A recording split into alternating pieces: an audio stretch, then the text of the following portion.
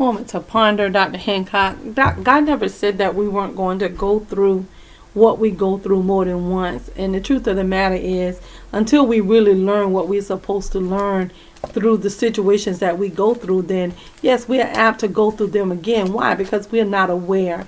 But when you become aware and you allow the Holy Spirit to just lead you, guide you in that retrospect and in that situation.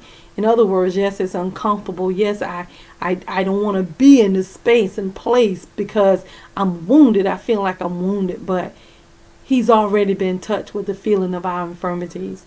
There is nothing we can bring to God that He hadn't already experienced. And He did that so that we can come boldly before the throne of grace, that we may obtain mercy and find help in the time of need. So many times when we're going through, we are thinking that, okay, the devil is just after me, oh, woe is me. But the truth of the matter, that's not true. He's perfecting something in you, or He's getting something out of you. And we know that our trials and tribulations come to make us strong, but how you look at them, that spiritual antenna, that spiritual awareness of what you're going through, it changes everything. There is nothing more helpful than knowing as you go through what the purpose, and having that relationship and fellowship with God so that He can explain, allow the Holy Spirit to guide you to all truth. Sometimes He'll explain, sometimes He won't. But one of the things you can understand, that when you're going through, that is Him that's leading you through the situation. But most of the time we don't look at it like that. We are in our feelings and we're in that carnal man. And you got to make sure you understand that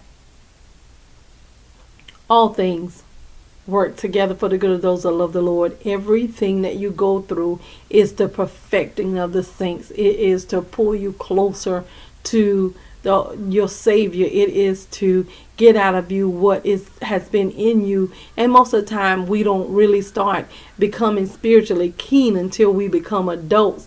And then now the Holy Spirit has to go through all that stuff that we have allowed to sit, that we wasn't aware of. And now it's time to go through that. So in order to get that out of our life, then we have to go through something so we can move. Sometimes we have to be shaken, and sometimes we have to be like the battery. We have to be charged, and sometimes we have to be shocked so that we won't stay in the position that we're in. But just know that regardless of what's going on, going through is to get you through to where God has called you to be. And this is the confidence that we have in Him, that when we ask anything according to His will, He hears us. And if we know that He hears us, we know that our petitions are granted. Real talk, Dr. Hancock. We need you to like, comment, subscribe, and share.